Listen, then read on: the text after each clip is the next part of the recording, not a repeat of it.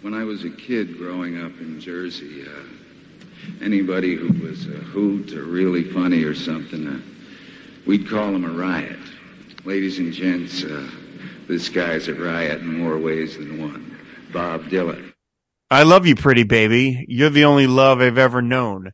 Just as long as you stay with me, the whole world is my throne.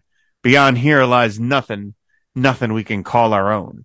This is Pod Dylan, the show that celebrates the work of Bob Dylan, one song at a time. Proud member of the Fire and Water Podcast Network. I'm your host of Freewheelin', Rob Kelly. And joining me this week to talk about Beyond Here Lies Nothing, the opening track from 2009's Together Through Life, is fellow Bobcat, Roberta Rakov. Hi, Roberta. Hi, Rob. How are you? I'm doing great. Thanks so much for being here. Thank you.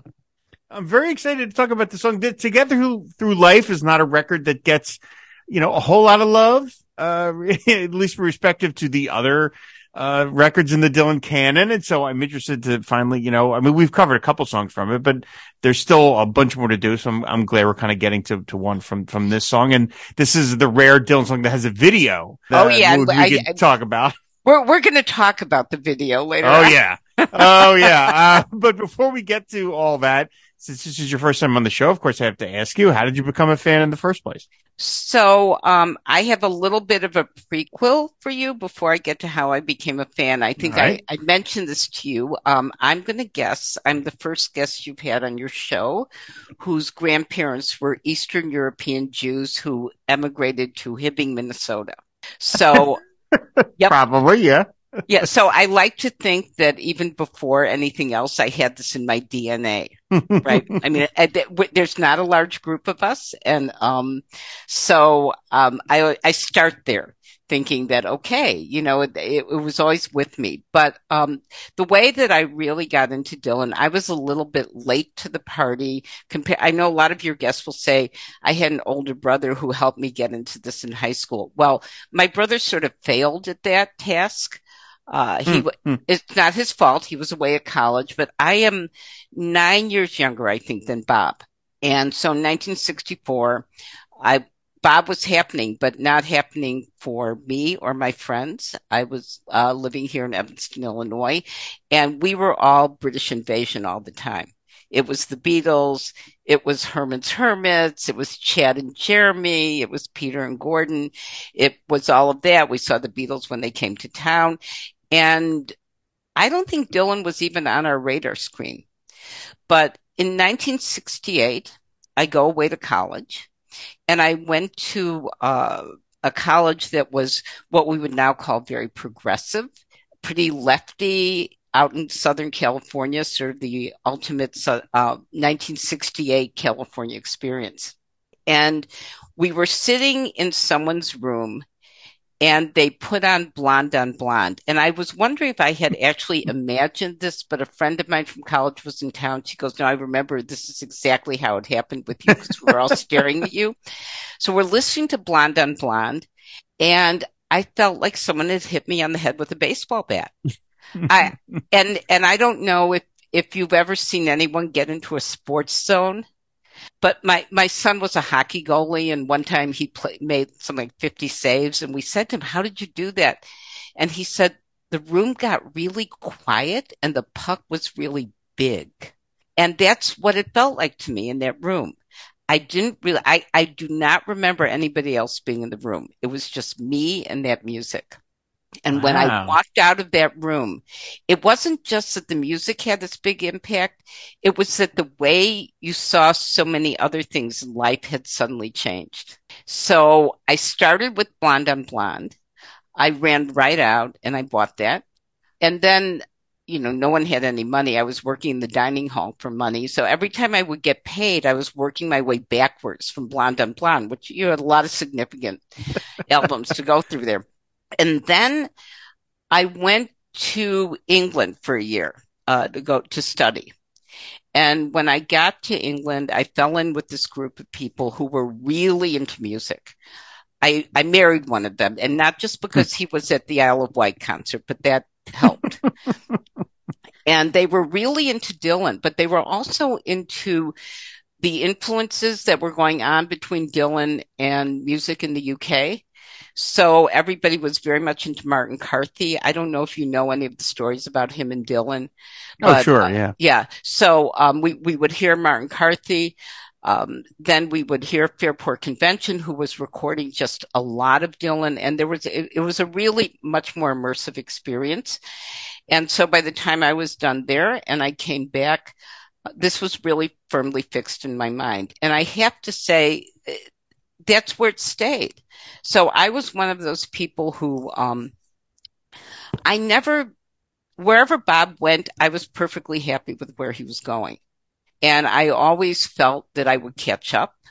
So I never had one of those periods of I don't like this or I don't like that. And fortunately, my husband's into a lot of music. So I didn't only listen to Bob because I can't remember who I heard of, was Stephen Heiner, someone saying I only wanted to listen to Dylan. And that was how I was a bit, but I had a bigger world than that. But it dominated. We were laughing. We remembered my son was about 3 years old and he's sitting on his booster chair and eating his cereal. And he looks up at us and he says, I gave her my heart, but she wanted my soul. And my husband said, you've got to play other music here. Right? So just, we would go see Dylan whenever we could.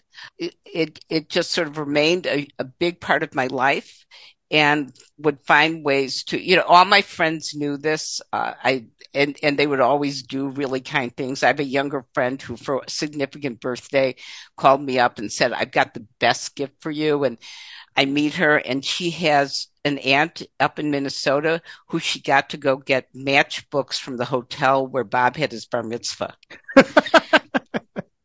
And at some point, and she'd written out this whole description. It was like the social event of the year. She'd written out this whole description, but those are the kinds of things people would bring to me.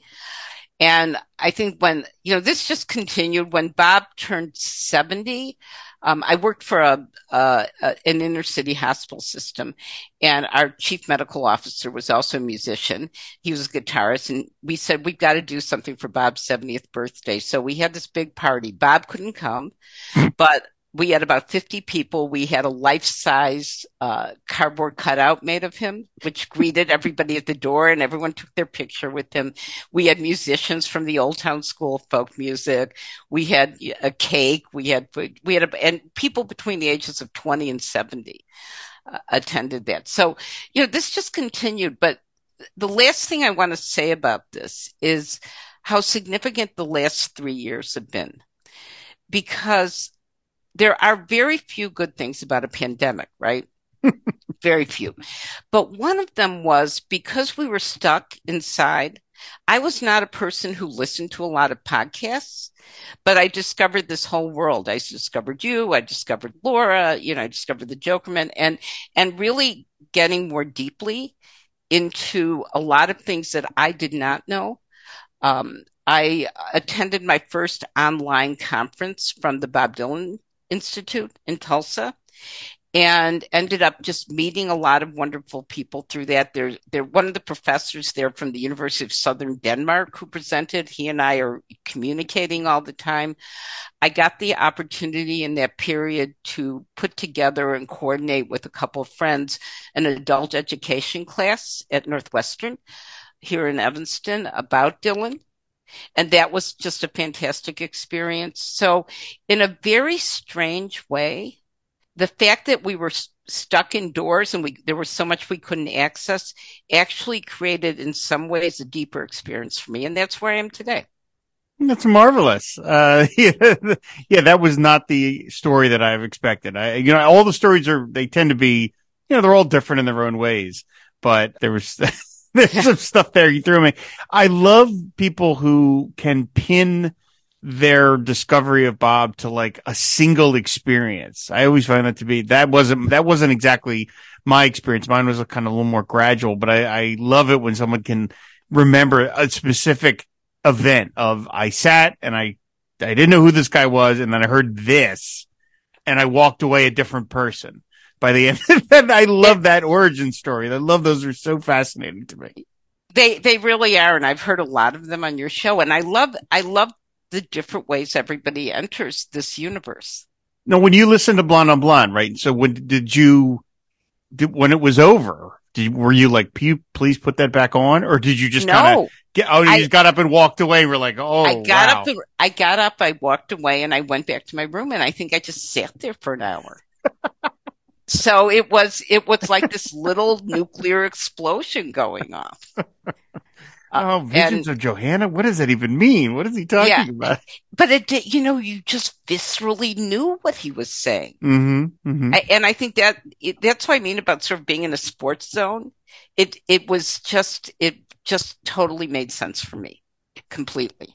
Yeah, I mean, I only played sports as a child and I was terrible at it, so it's not something I've done, but I know about being in the zone. Yeah. Certainly, where I've gone on, I'm a runner, and there's been times where, I generally run, when I go run and I do 5 miles. That's my path. And there've been days where I had so much energy. There was one day I ran like 15 miles in one clip, and I can't. Now I think of that now. I'm like, how did I do that? But I can remember in that moment, I was like, I'm just not tired. I'm just going to keep going until I get tired.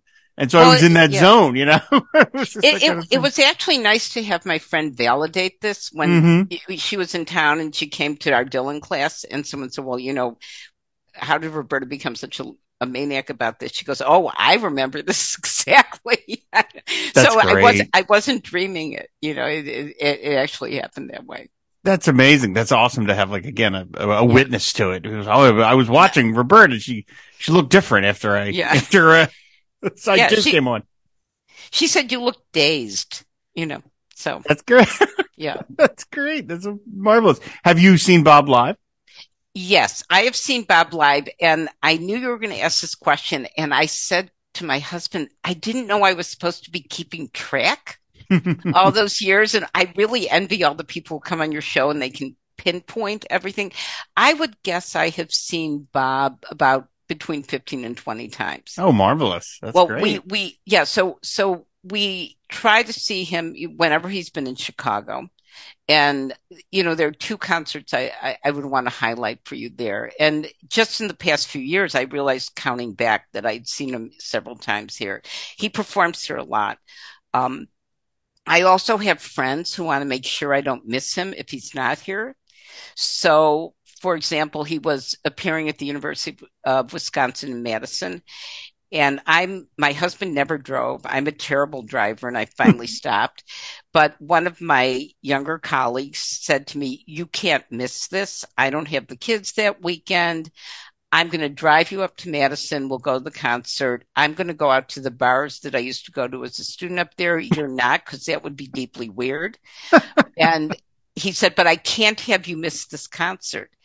And then I remember in 2016, and the reason I remember the exact year is my son had just started graduate school in North Carolina, and a friend of mine in North Carolina, I see she's calling me really early in the morning, 8 o'clock, and I pick it up, and I hear on the other end, she's going, just buy the goddamn tickets, Tom. Buy them right now. I'm telling you, they'll come.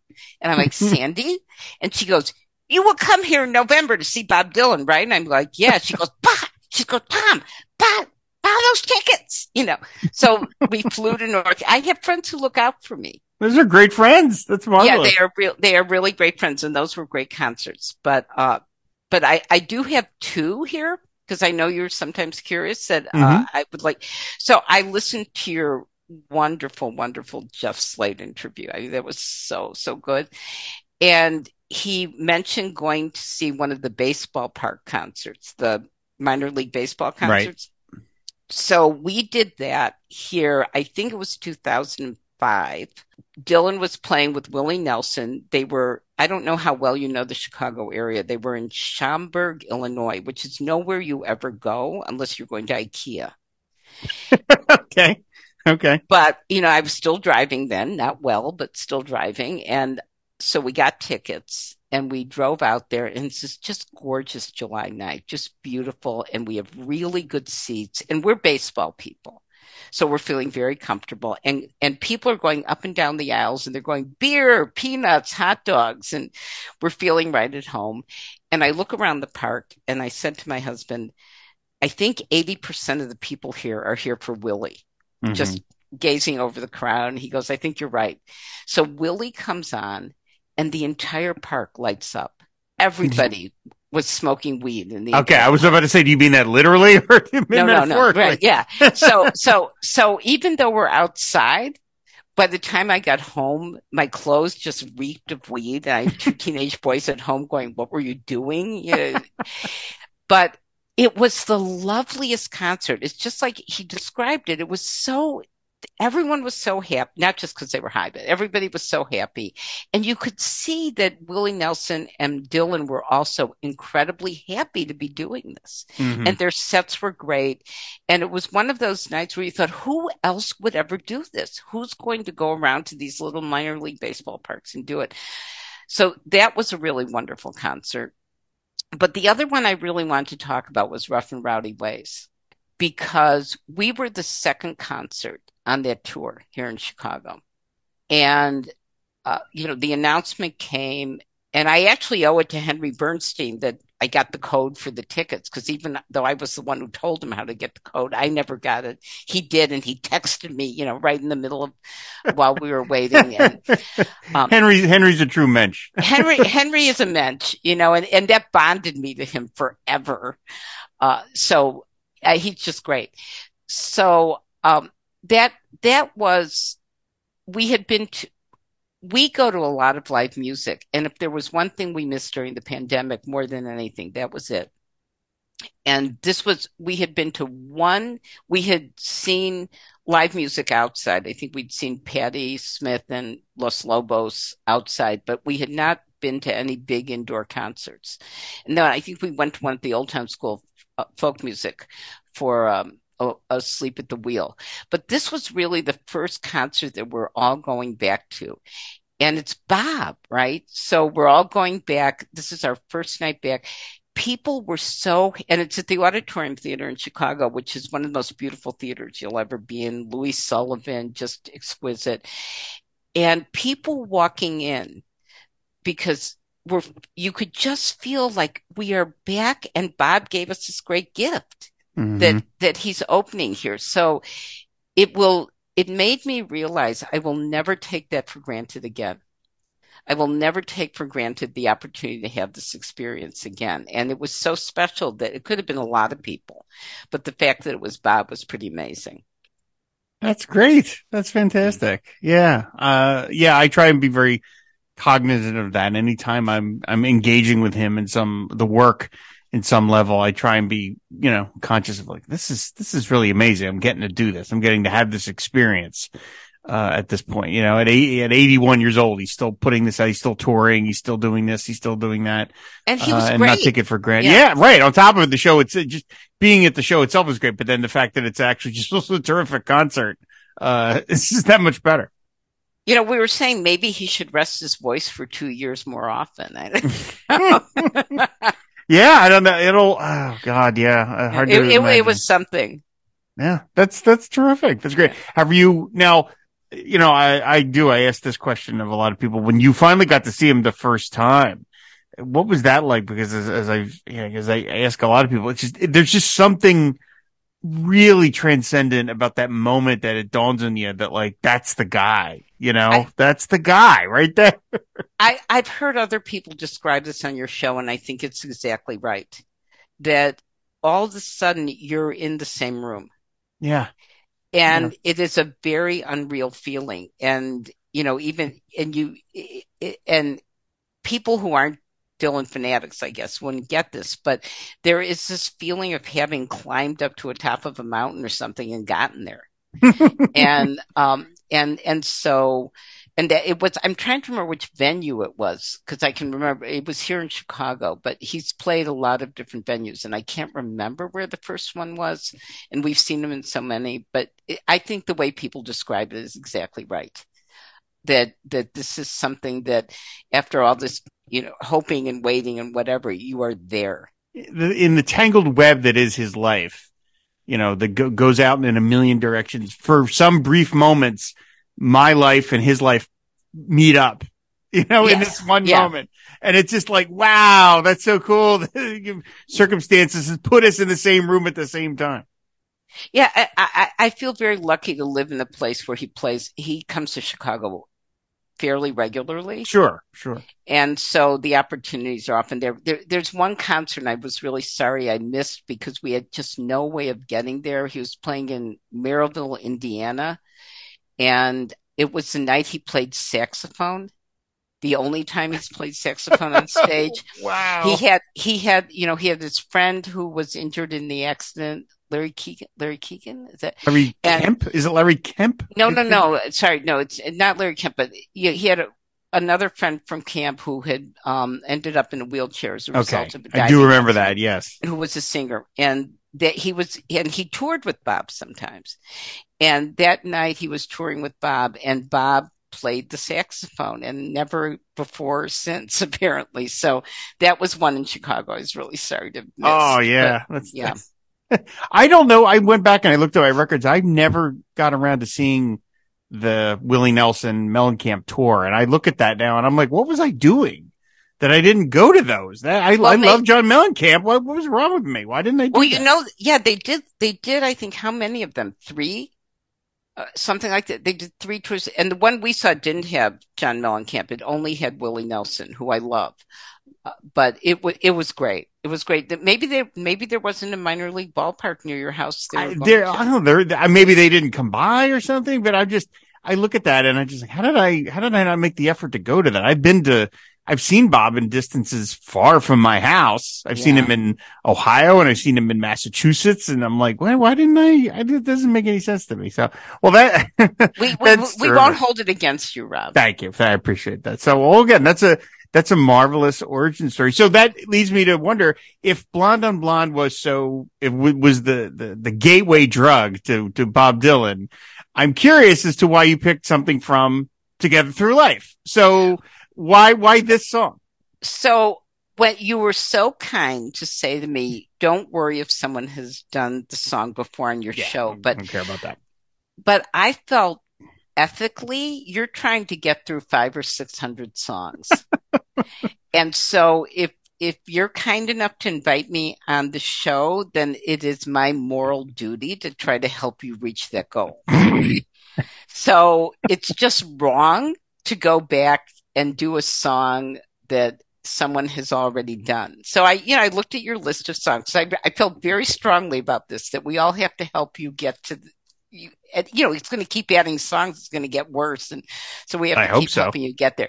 So I was just going through my CDs and looking at them. And you're absolutely right about Together for Life. It's actually a pretty good record, pretty good album, but it's not one you're not going to sit in the living room and go, I think I'm going to put Together for Life on. Right? Mm-hmm. But I was sort of going through everything and looking at them, and I have a lot of stuff.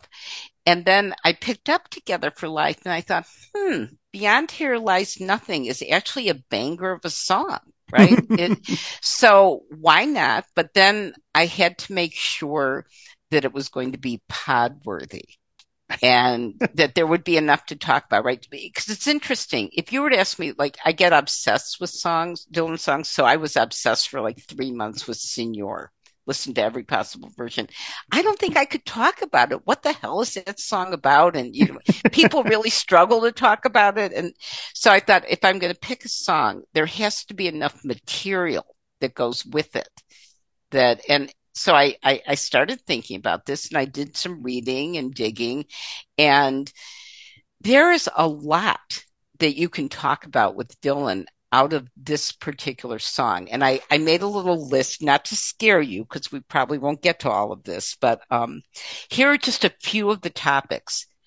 The Roman poets Homer and Ovid. Right. Vampires, murder ballads, Grateful Dead, accordions, and weird videos. So I thought, okay, it's podworthy. Right? It's podworthy because there's enough here that it's not just about the song, but what the song opens up for you to talk about with Dylan. So I thought this one will work. All right. Fair enough. So from that list of topics that you just presented, I know that he quotes Ovid from this. Like, I know that. And obviously he co-wrote this with Robert Hunter. So there's the Grateful Dead angle, and we know we're definitely going to talk about the very unusual video that accompanied this song. But vampires, that one jumped out at me. So what is it? How are we getting to vampires with this song? So how we're getting to vampires, and we'll go, we'll go a bit out of order here because we do have to go back to Homer and Ovid at some point. And this sort of ties back to the murder ballad thing as well, which we'll talk about. So those guys that did that book about where they've looked at every song, I can't remember the name of it, and they talk about this one. It goes, it was really just a beautiful love song. And you're thinking, well, is it? Is it really a beautiful love song, or is it something else? And we'll talk about the something else. But one of the things I went and looked at is how has this song been used? And one of the places, right. Yes. So there was a show called True Blood. True Blood, that's right.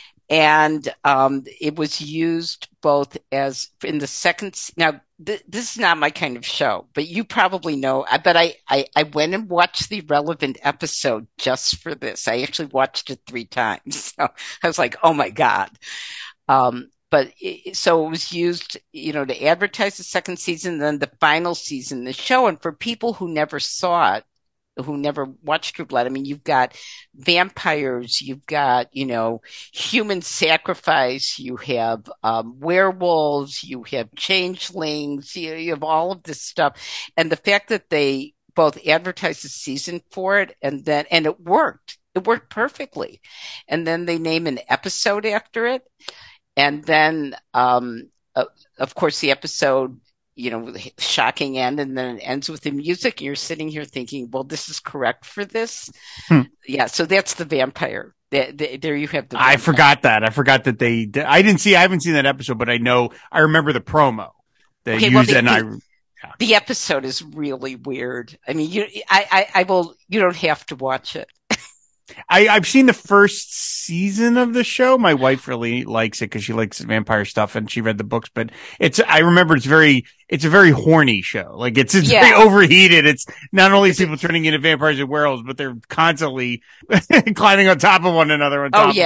Well, you can tell your wife that one of my best friends who's an actual judge liked it. So she's in good company. I think for some of us, it was like, oh, wow, whoa. But yeah, the song worked for them. As I've said on other episodes, I really would love to someday talk to somebody that works in the Bob Dylan licensing office, just to what that job is like, because they really get the strangest calls. Like, oh, hey, can we use Beyond Here's Night? Who are you from? We're from True Blood. Over on Showtime. Yeah. We're like, really? Okay, well, let's look at how much that's going to cost. Okay, here we go. Where are you going to use it? Well, we're going to use it as a promo over some footage of 2 vampires humping. Okay. Yeah, right, exactly. I just imagine that, but that sounds like a boring job, and then you realize, but when it's fielding Bob Dylan licensing requests, it probably becomes very, very interesting. So, okay. Right. Well, fair enough. That's right. A great connection to the vampires. All right, so let's start at the beginning. Homer and Ovid, of course. So I thought this was interesting because it does give us an opportunity, and I'll try not to let my inner nerd out too much here. We are blessed in Chicago with a terrific museum called the American Writers Museum, and they did a wonderful exhibit back in 2018, Dylan Goes Electric, and they ended up extending it. They doubled the amount of time it was up. And what they do when they have these exhibits is they have authors who are related to the topic come through and speak. And of course, in any given week, somebody's writing a book about Dylan, right? I think we're up to 4,000 on Amazon. So they, wow. They had the author of the book, Why Bob Dylan Matters, spoke. Great book. Yes. Yeah. Great book. He's a classics scholar, right? He has this big deal chair in classics at Harvard, taught the very first Dylan class that was being taught in universities. The New York Times featured it when the Nobel Prize comes out. And so we heard him speak that night. Then I saw a whole panel of classics scholars talking about Dylan. And if you think you and I are fans, we are nothing compared to these guys. I mean, these guys are nuts. But they they established Dylan really firmly in two ways in thinking about Homer and Ovid and some of the other Roman scholars. So, of course, the title Beyond Here Lies Nothing comes from Ovid, and it comes from his exile poems. And I think, when we look at the actual lyrics of the song, you can see why he would have picked that, because there is this feeling of being isolated and alone and disconnected to anything but another person.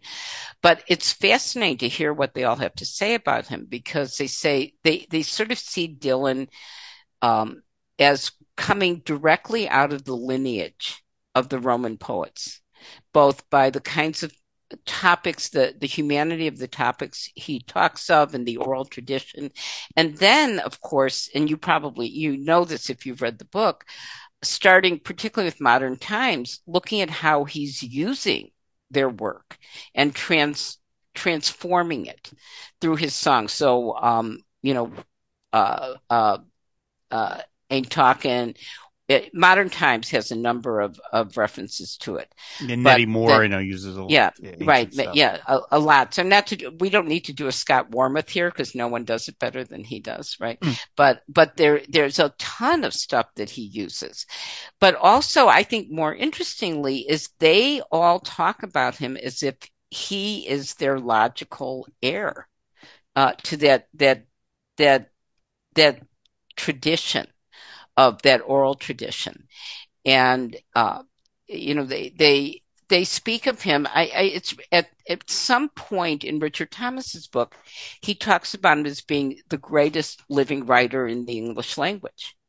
So it's really interesting to see how these classical scholars relate to him. And then, of course, we know from Dylan, I'm sure you've listened to his Nobel Prize speech any number of times, right? Yeah. And he goes through the books that impacted him the most. So we hear Moby Dick, and we hear All Quiet on the Western Front. And then he gets to the Odyssey and just speaks so movingly about it, right? And then, he comes to the end, and when he talks about himself, he ends with he goes, I want to go back to Homer and say, and I think this is so perfect for Dylan, sing in me, O muse, and through me tell the story. And so that's such a perfect description of his creative process and what comes out of it. So I just thought this was a nice opportunity for us to note that in relationship to this song. Is that okay? Did I just get too nerdy and wonky? You've heard the show, Roberta. I mean, what are you talking about? What are you talking about? I mean, come on. Yeah, no, that's what we're here for. What are you talking about? I was just reading somewhere else where he's quoted. He's going, well, I was just rereading Plutarch for the 20th time. And you're like, when does this guy sleep? Bob, among many other skills, is a master at time management. He just gets a lot done. And he doesn't have a 9-to-5 job that helps, but just by the fact that he just produces and does as much as he does, it's just a marvel of that. Like, God, when is he? Yeah. I mean, he has time to watch movies and read books, and, I'm sure he reads fluff as well, but still, I mean, he's out there reading Plutarch, right. Like, a lot of time. That's true. I was really consoled to read, I think, was it in Jeff Slate's interview or whoever's, it must have been about during the pandemic that, he sat at home and watched Father Brown and Coronation Street. Yeah, Coronation. Yeah. Like binging on those. And I felt so validated in my binging British mysteries. Imagine Bob's got subscriptions to BritBox and stuff, Well, I know. I just love it. Apparently, people, Father Brown offered him a part, and they were the guy from Coronation Street. My husband's British, so he's seen Coronation Street for about 150 years because it's been running about that long. It's been on about as long as Bob has been a popular musician, basically. Exactly, right. And so I don't know if you saw, they interviewed the guy from Coronation Street, and he said, we're just in a state of shock, but he can have any role he wants. He's going to do it. I know he's going to. That's exactly the weird ass thing Bob would do. like Right. being on Dharma and Greg. You know, you're like, After what? this would be the perfect follow up to You Dharma and know, Greg, like right? what? You know, and Pawn Stars, like those are Yeah. the shows he's on. Like, what the I just love the quirkiness of yeah, that. yeah. He clearly doesn't think of himself in that kind of highfalutin way of like, well, I'm Bob Dylan. I don't appear on some sitcom. No, he wants to do it. He does it. You know, that's it. That's fine. He Well, walked as a sure. yeah, and you get this sort of secret feeling that he's actually a fun guy. Yeah, You know, maybe so. Yeah. so yeah. Uh, well, yeah. I mean, like I said, this song when I first heard, because it was the only single, as much as they do that nowadays, it was the only single released off of Together Through Life, and I remembered that it was put out before the record. And yeah, and I remembered getting this, and I don't mean to mention this because it's a little bit of a downer thing, but nevertheless, this was the memory I have. I remember when it debuted on, I guess, Apple or whatever, however I got it on my phone, and I remembered it came out on the day that I was driving a couple hours to go to a funeral, and it was a very kind of surreal experience because obviously it was a funeral. It's not a fun experience. No. But I had this bizarre giddiness of an anticipation of hearing a new Bob song after a couple of years, because the last record had been Modern Times, and I love Modern Times, and I was like, oh my God, he's got another record coming out that's amazing. And hearing this song and playing it over and over, and I played it, I think, nonstop for like, I was driving for 2 hours. Like I played it for like an hour and a half of the 2 hours because I just went over and over and over and over again. And it was just a strange thing of like, well, I have this one mood of going to this thing that I don't want to be going to. I wish had not happened. And yet here I am excited over hearing this song. Now lyrically, like it's deceptive in that it's relatively straightforward, kind of, for a Dylan song. Kind of. Yeah. Kind of. But, and of course we don't know who wrote what lyrics, right? Mm-hmm. We don't know what's Robert. We don't know what's Robert Hunter and what's him, and so. But he clearly loves writing with Robert Hunter, right?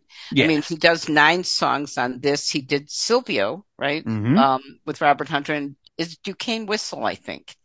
I believe so. Yeah. You know, and he's incredibly kind about Robert Hunter when he's interviewed about him, right? So he said very nice things about him, especially when he passed a couple of years ago. Yeah. Yes, he did. And I actually wrote down one because it'll just make you laugh. You know, he said, he and Hunter, he could write 100 songs with him. And then he goes, he's got a way with words and so do I. Oh, really, Bob? Oh, do you? Okay. But yeah, so that's one of those things where we just don't know. But I could see where you would find that, the experience of going to something incredibly sad, and then this song, which has, I think, and we'll talk about it, a dark side to it, but it's also, I'll listen to it while I'm cooking, and I'm kind of bopping around the kitchen and dancing because it's just a great song. It's musically. It's such an upbeat tempo. Yeah, it's a danceable Bob Dylan song, which is an actual danceable Bob. And I'm a big Los Lobos fan. I've followed Los Lobos ever since they appeared, and I really love them. You've got David Hidalgo on here playing, and I think playing the accordion, and there's the accordion, and I think he gives it a whole different feel from a normal, what we've heard before.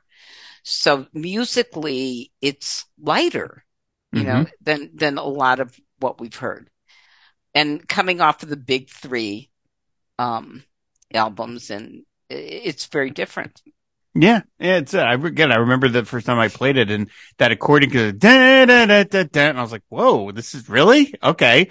This is what this album's going to sound like. Now, of course, they don't all sound like that, but it was that initial blast of like, oh, this is very unusual for what he's done. But you're right, lyrically, like I said, it's, it's sweet and it's romantic, but yet the imagery has got all this darkness. I mean, I'm moving after midnight down boulevards of broken cars. Like, this guy is pining for this woman and he's saying these romantic things to her, and yet he's presumably living in this kind of desolate, miserable place, where it's kind of grim.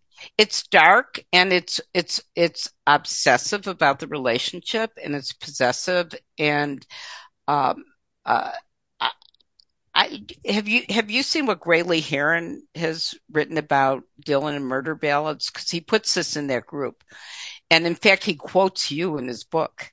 I bet you didn't know that. Please continue. Yeah, keep talking. Okay, the book is called. So Graylee is a great guy. He's a professor at Xavier University. He's written a book that I just would push for anybody. It's called Dreams and Dialogues in Dylan's Time Out of Mind. And he writes about the fact that he's one of the people who said, actually, Make You Feel My Love is not a love song. It's a murder ballad. And he says, I'll make a copy of this page for you and send it to you. So, because I was rereading this, I said, oh, Rob's really going to like this. Filtered through Dylan's ragged pipes, projected into the twisted thoughts of his dreamer, and juxtaposed alongside other ominous fantasies, Make You Feel My Love is a cloaked threat of violence more than a promise of love. The freewheeling Rob Kelly, host of the podcast Pod Dylan, yes, it's exactly right when he points out, to me, there's a slightly sinister cast to it. Because why do you need to make anybody feel your love? So there you go. You're on page 38. You should meet Graylee. He's a lovely guy, and yes. I'll send you a copy. But then he says, he says a lot of the songs like Lovesick on Time Out of Mind come out of the tradition of murder ballads, where it's an American folk tradition where instead of marrying the girl, you murder her, right? It's kind of grim and bad and Delia, whatever. It's Delia. The guy loved Delia so much he had to murder her, right? And so then he says, says beyond here lies nothing. Falls. It's got that ominous, possessive, dark feel to it that I can't function without you. It has to be just you and me, and there isn't anything else. Right. There's nothing outside of this relationship is oblivion. There's nothing else. Yeah. Huh. I'm having to pause a little about being quoted in someone else's. Well, there you are. You're a footnote or something. Yeah. So dream come true. Well, and let me tell you, Graylee's a great writer. So there are many worse places to be quoted. That's marvelous. Yeah, that's a wonderful thing that anyone would quote me in any sort of way. I will say we have yet to do that song on the show, Make You Feel My Love. But it's funny. Just today my wife and I were listening to Amazon Music, and they were just playing random songs, and they played the Adele cover of that song. And it's so funny because it's like, when everyone else covers the song, I mean, I haven't heard every cover, but I've heard the big ones, Billy Joel and Garth Brooks and the Adele one. When everyone else covers that song, it's a love song. When Bob sings it, it's a murder song. Right. Exactly. Just by the timbre of his voice. No. It's sinister. So it's probably a good segue to the video. Right. Woo! Yeah, the video. Well, okay. Before we get to the video, though, I do want to say I don't remember when I saw the video in relation to having heard the song. I mean, obviously I heard the song first, but I don't know what the time was between hearing the song and then seeing the video. And I don't know whether. So there's a story to that. There's a story to why. So, the wonderful cover of Together for Life, that photograph of the couple that are making love in the car. So that's a photographer named Bruce Davidson, right? Who is still alive. He's older than Bob. I mean, I think he was born in 1933 or something. And he had done this series of photographs called Brooklyn Gang, black and white photographs. He was like 26 at the time, and the guys in this group or club or gang were probably about 19, 20, 21. And they're really wonderful black and white photographs of this kind of urban life. So when they announce the song, it's supposed to come out with a video that's a collage of his photos from that. And I think the video was made, but you cannot find it anywhere. And it had to be simultaneously that they approached, it's Nash Edgerton, Nash Edgerton, is the yeah, yeah. director. Yeah. This New Zealand guy who is both he's a filmmaker. He was a stuntman and a Dylan fan. He says his father was a big Dylan fan, and they call him. And they said they won't even send him the song. So I keep thinking it can't have been out yet then. Because they said they're afraid of anyone pirating the song, so they play it once for him over the phone. Isn't this like Dylan World? This is so pure Dylan World, right? Oh, Lord. So they play it once, and he's like, yeah, I really like it. I'm going to do it. And so so the timing is all, what the other one must have come out for a couple days. But they must have simultaneously been having this very different one made, right? All right, that's interesting. Yeah, I didn't know about that. I didn't know about that there was the alternate. But Nash Edgerton, by the way, is the brother of Joel Edgerton, the actor. Edgerton. You've seen in a million other things. Now Nash and Bob obviously get along on some fundamental level because he has directed four Bob Dylan videos. He did Must Be Santa, which is one of my favorite things Bob's ever done. Don't we all love that? Yeah, everyone loves that. Duquesne Whistle. Yeah. And the Night We Called It a Day. And other than Must Be Santa, which I guess could have a violent undertone to it. But the others, the others are all pretty dark. Yeah, I was about to say they all feature some weird element of violence in them. This one is this one for Beyond There's Nothing is by far the biggest example, but they all feature very strange bouts of violence. It's kind of baffling. When I watch this one, because in my heart of hearts, I just know that Bob is a really sweet guy. I just know it, and a gentle soul and whatever. So you watch this video, and of course I've watched it lots of times, before coming on there. And I had a little voice inside me that was going, Bob, like, you okay? What? You all right, Bob? Are you okay, Bob? But, it is a really, intense couple minutes there. Right. And then he said he doesn't even know if Bob saw it. I mean, he has no idea, but you figure he had, but then Bob is in all the other ones. Right. Exactly. I mean, he must have approved it on some level. But I was saying is like, I don't remember when I saw the video in relation to how much it is bled over into my view of what the song is, because lyrically, if you want to, you can just say, well, it is a romantic song. It's got a downbeat cast to it. It's a guy who's probably got a kind of a hard scrabble life.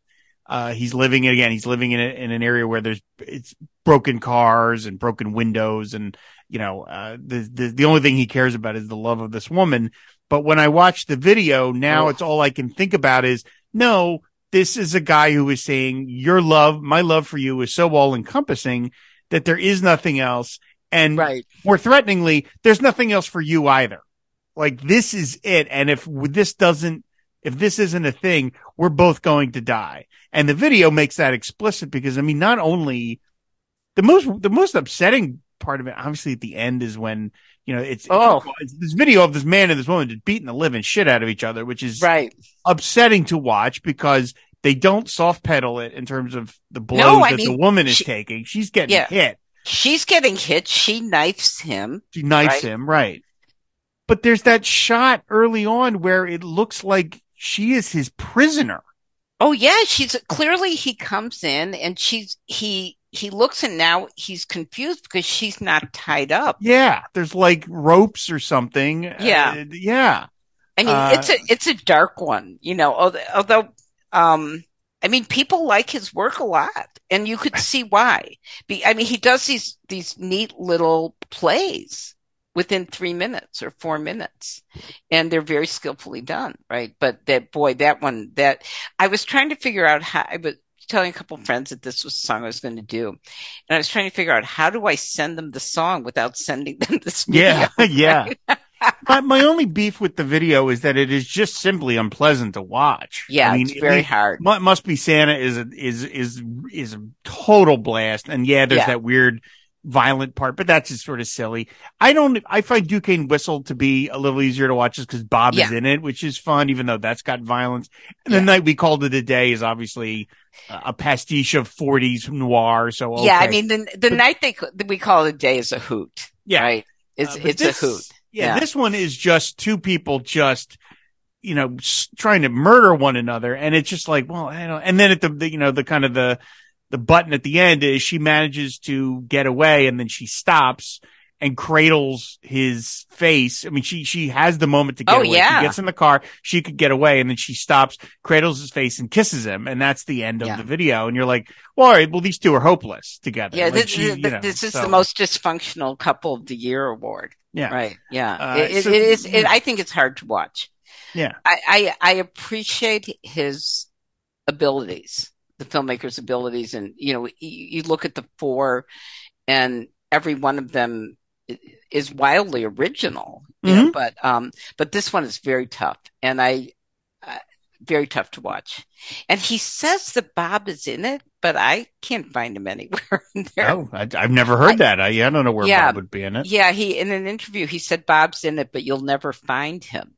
Like, Okay. All right. Well, now I got to go watch it frame by frame, like there's a Pruder film, and try if I can spot him in there. I know. It's kind of like that. Right. Exactly. Okay. But but that's the thing is like the song itself, because it has that wonderful accordion in it and it has it's just like a danceable tune. Yeah. It just doesn't have that same, to me, grim, miserable feel to it. But now, thanks to the video, I can't separate the two, and I'm a little like, I wish I could separate them a little bit more, because I don't think the song is quite this extreme.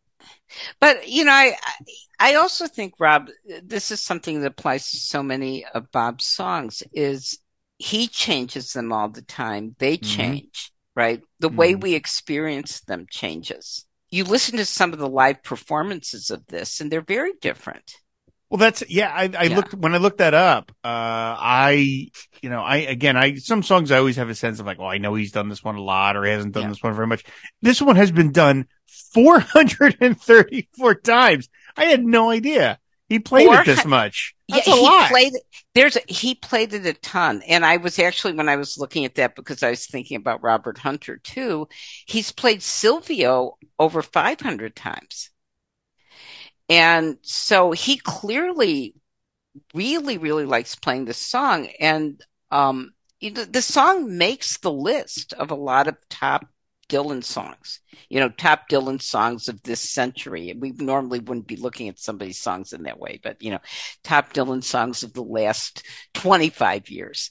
And by the way, it also makes the list of the top rock and roll accordion songs, which I bet you didn't know was a category. It's not surprising, I mean, no, I didn't, but it's not terribly surprising. But I mean, I was shocked that he started playing it in 2009, which is not pretty much right after the album came out. And then he kept playing it all the way through 2019. So basically the last set of tour dates before the pandemic hit. So I had no clue. And so I watched a bunch of them on YouTube, and it's fun that he can try to, for some versions, approximate the sound with the standard band, because he doesn't have David Hidalgo with him playing this, but he's able to sort of approximate it using either different instruments or someone else playing the accordion to get across that. It's, to me, as good as the song is, it's that accordion that's the motor of this particular song. Absolutely. And it gives it that kind of border feel to it, right? Even though this is sort of a bluesy song, but it gives you that kind of Bob Loves Texas, and it gives you that kind of Texas, border feel to it. And I think you're right. The accordion really drives it. The other thing that was sort of interesting is, I guess he was sick when they recorded it, so his voice was even raspier than usual. And I think it really works. I'm always fascinated by the fact that he's always doing these things with 105-degree fever or something. But I think the voice here on the record itself really works. And I don't know. I mean, there's some of the. Did you hear the Mark Knopfler? Yes, version? I did listen to that one. Yeah. Oh, That one's so good. Another So fellow musician he clearly has great affection for. yes, Somebody he yeah, really likes yeah, to collaborate with. I noticed that the final verse of the song is, "My ship is in the harbor and the sails are spread. Listen to me, pretty baby, lay your hand upon my head. Beyond here lies nothing, nothing done and nothing said." First of all, Bob loves the ship metaphor. He loves very those. much. He's constantly sailing in his songs. We know Yeah, that he owned a boat for, maybe he still does, but at least for the longest time. And he wrote a lot of like infidels while sailing and stuff. So he loves that. He loves that metaphor. I think he sees himself as a captain in a lot of regards, which he is. He's the captain of the band, but I think he sees himself as an old timey guy, sailing on a ship with a bunch of pirates or something like that, or kind of like a Billy Budd sort of situation.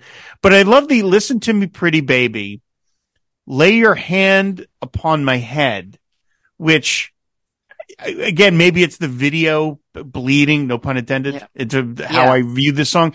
But there's something about "lay your hand upon my head," which is like, to me, suggests like there's an injury there. Like it's kind of a healing thing. Like this guy is laying down and the woman is tending to him in some way. At least that's what I this last verse is sort of, I think, a combination of, so much of what Bob does, it has movement in it. He's walking, he's sailing, all of that. But it's also combined with this real tenderness, I think, at the end. That is, it's a little bit heart-wrenching, right? And, yeah.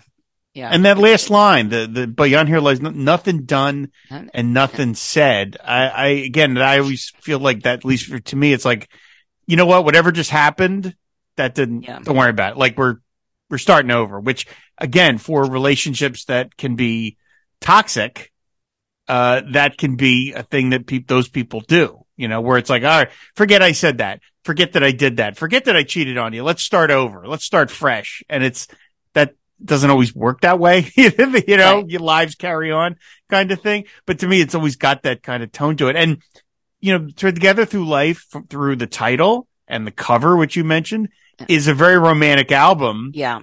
And yet this opener is that kind of like, oh, okay, this is all right. Yeah, maybe romantic, but okay. There's some other things going on here. But, I really, one of the many side benefits of you making this invitation is I would never have delved into this. And I have so many Dylan songs that I know really, really well, but not this one. Mm-hmm. And I come away from this experience just with so much more to think about and appreciate from this one song. Yeah, well, that's the reason I do the show in the first place, is that when somebody can come to, that's why I let the guests pick the song as opposed to me picking the song, because I'm like, they're bringing their energy to it. They really want to talk about this one. Why this one, as opposed to me assigning songs. So that, to me, that's when I started at the very beginning, I'm like, no, I want you to tell me what you want to talk about, because this is like, this song, yes, it's fairly well renowned, as you said. I saw that it appeared on a couple of lists as like one of his better songs in the last quarter century, but it's not one that shows up on a lot of lists from guests. And so again, when it was on yours, I was like, oh, that's interesting. I've never seen that one pop up, even though it's relatively famous. It was the single and stuff like that. And you just talked about, he's played it hundreds of times. And it's been used in, as you mentioned, on True Blood, like, an episode is name checked after it. Like it popped to higher to the surface than a lot of other songs from this record.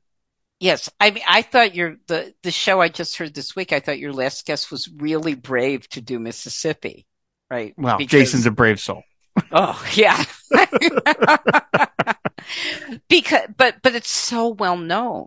Mm-hmm. And he brought a really nice fresh take to it, but I thought, I don't think people know this one very well.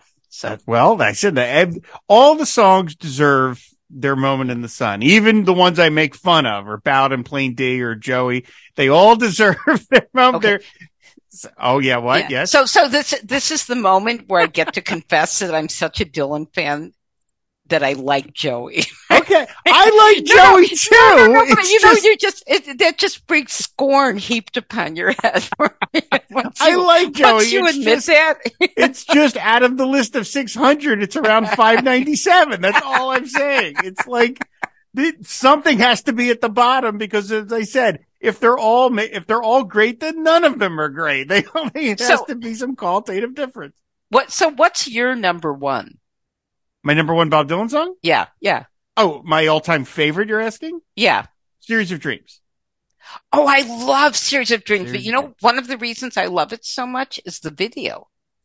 Yes. The video gave you a whole, that was where the video, I thought, really elevated the song because the images are so powerful. I love that song. Okay.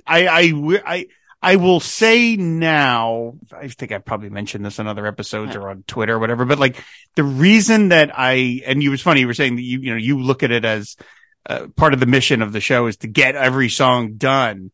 In my mind, Series of Dreams is like permanently off the table for discussion because it means so much to me and it is so personal that I feel like I have two choices when it would come to discussing Series of Dreams.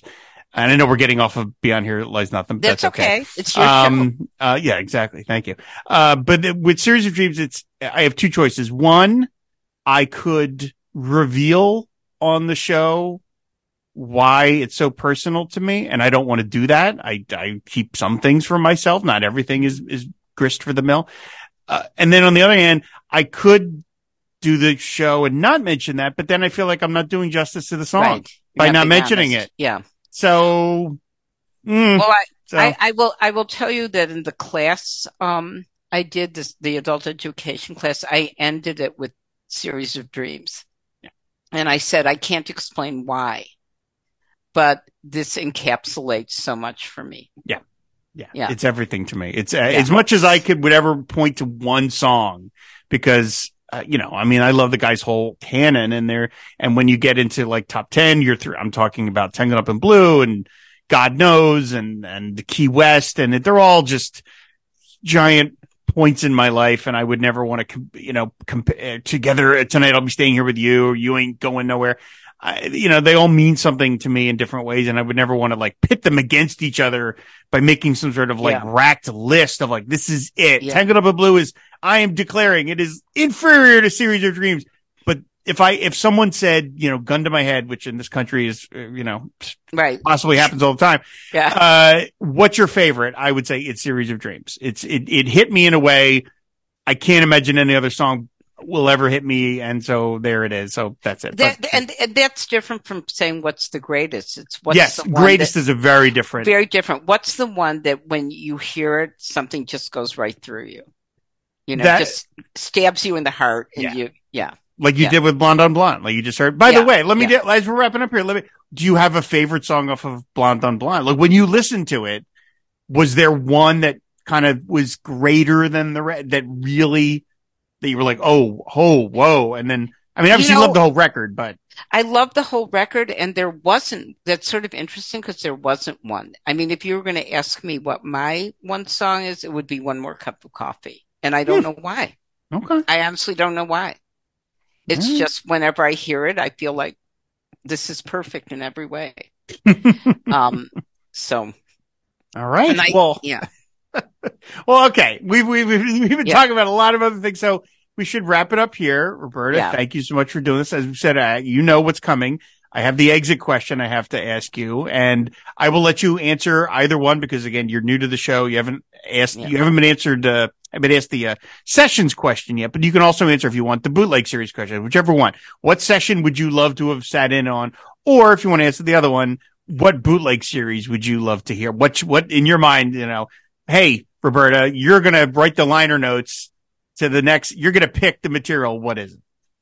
So the bootleg, I think I'm going to answer the bootleg one. Right. And the bootleg series I would like to see, and I'm not sure how this would work, but to me, so much of the heart of what Dylan does is live performance. And I don't think we fully capture live performance just through audio, even though the audio is great. And somehow I would like to see them pull together some kind of bootleg where it would be pulled from live performance that would include your ability to actually watch him do it as well, which I think totally is a key agree. part of it. I don't know how you would do that, but that's my dream bootleg. That's what I would like to see. Some of those performances when you watch him are just stunning. Absolutely. And yeah, so that I don't know, who knows what goes on in the mind of Dylan world, and certainly in Tulsa they've got a lot of great footage, but that would be great. All right, that's a marvelous answer. That's absolutely great. Yeah. Roberta, thank you so much for doing this. I really appreciate it. This was an absolutely marvelous discussion. We've been talking back and forth on Bob Twitter for a while, and it was one of those like, how have I not invited you on the show before now? I don't know how did I let that happen. So I'm so glad we got a chance to do this. So thank you so much for being here. Thank you. I really loved it. And so thank you for inviting me. Absolutely. Why don't you tell people where they can find you out on the internet? So I'm on Twitter, Roberta_Rakove. And that's probably the easiest way. I mean, I am still on Twitter, even though it's, it's getting harder and harder. It's getting harder and harder. So that's where you can find me. And I tweet about Bob Dylan, and I tweet about public health, and I tweet about politics. So those are the three things you would find. So there you go. No problems there. So, yeah. I'm sure that makes for a wonderful Twitter experience. Yeah. So again, thank you so much for doing this. I really appreciate it. Of course, everybody, you can find back episodes of the show on our website, findwaterpodcast.com. You can subscribe to the show on any podcatcher of your choice. And if you want to support Pod Dylan, please go to patreon.com/FW podcasts. And there you can unlock various rewards, one of which is to be name checked on a show of your choice. So big thanks to Robert Ward, Steve Cronin, Max Hutzel, George Doherty, Joaquin Meckel, Paul Ruther, and Henry Bernstein. Hey, him again, for their support of Pod Dylan. I really do appreciate it. So that's going to do it. Thanks everybody for listening, and we will see you later. Bye. Great. Used to be they all thought I was crazy. Now they know I'm telling the truth, and they can't face it. Zombie-eyed freaks. Hey, let it go, Bubba. Look, you and me both know we saved her and everybody else. Come here. We're heroes to this town. What? They don't remember anything. We don't remember anything. How's that make us heroes? We gotta be. Look, we set out to save this town from Mary Ann. Now today, she's gone. And everybody's okay. We must have done something right. In my book, if no one thinks we're heroes, it don't count. Of course it counts. It's like if a tree falls in the woods, it's still a tree, ain't it? The whole point in being a hero is to do something greater in yourself. It'd be easy to do it for the glory or the girls. But we're bigger men than that.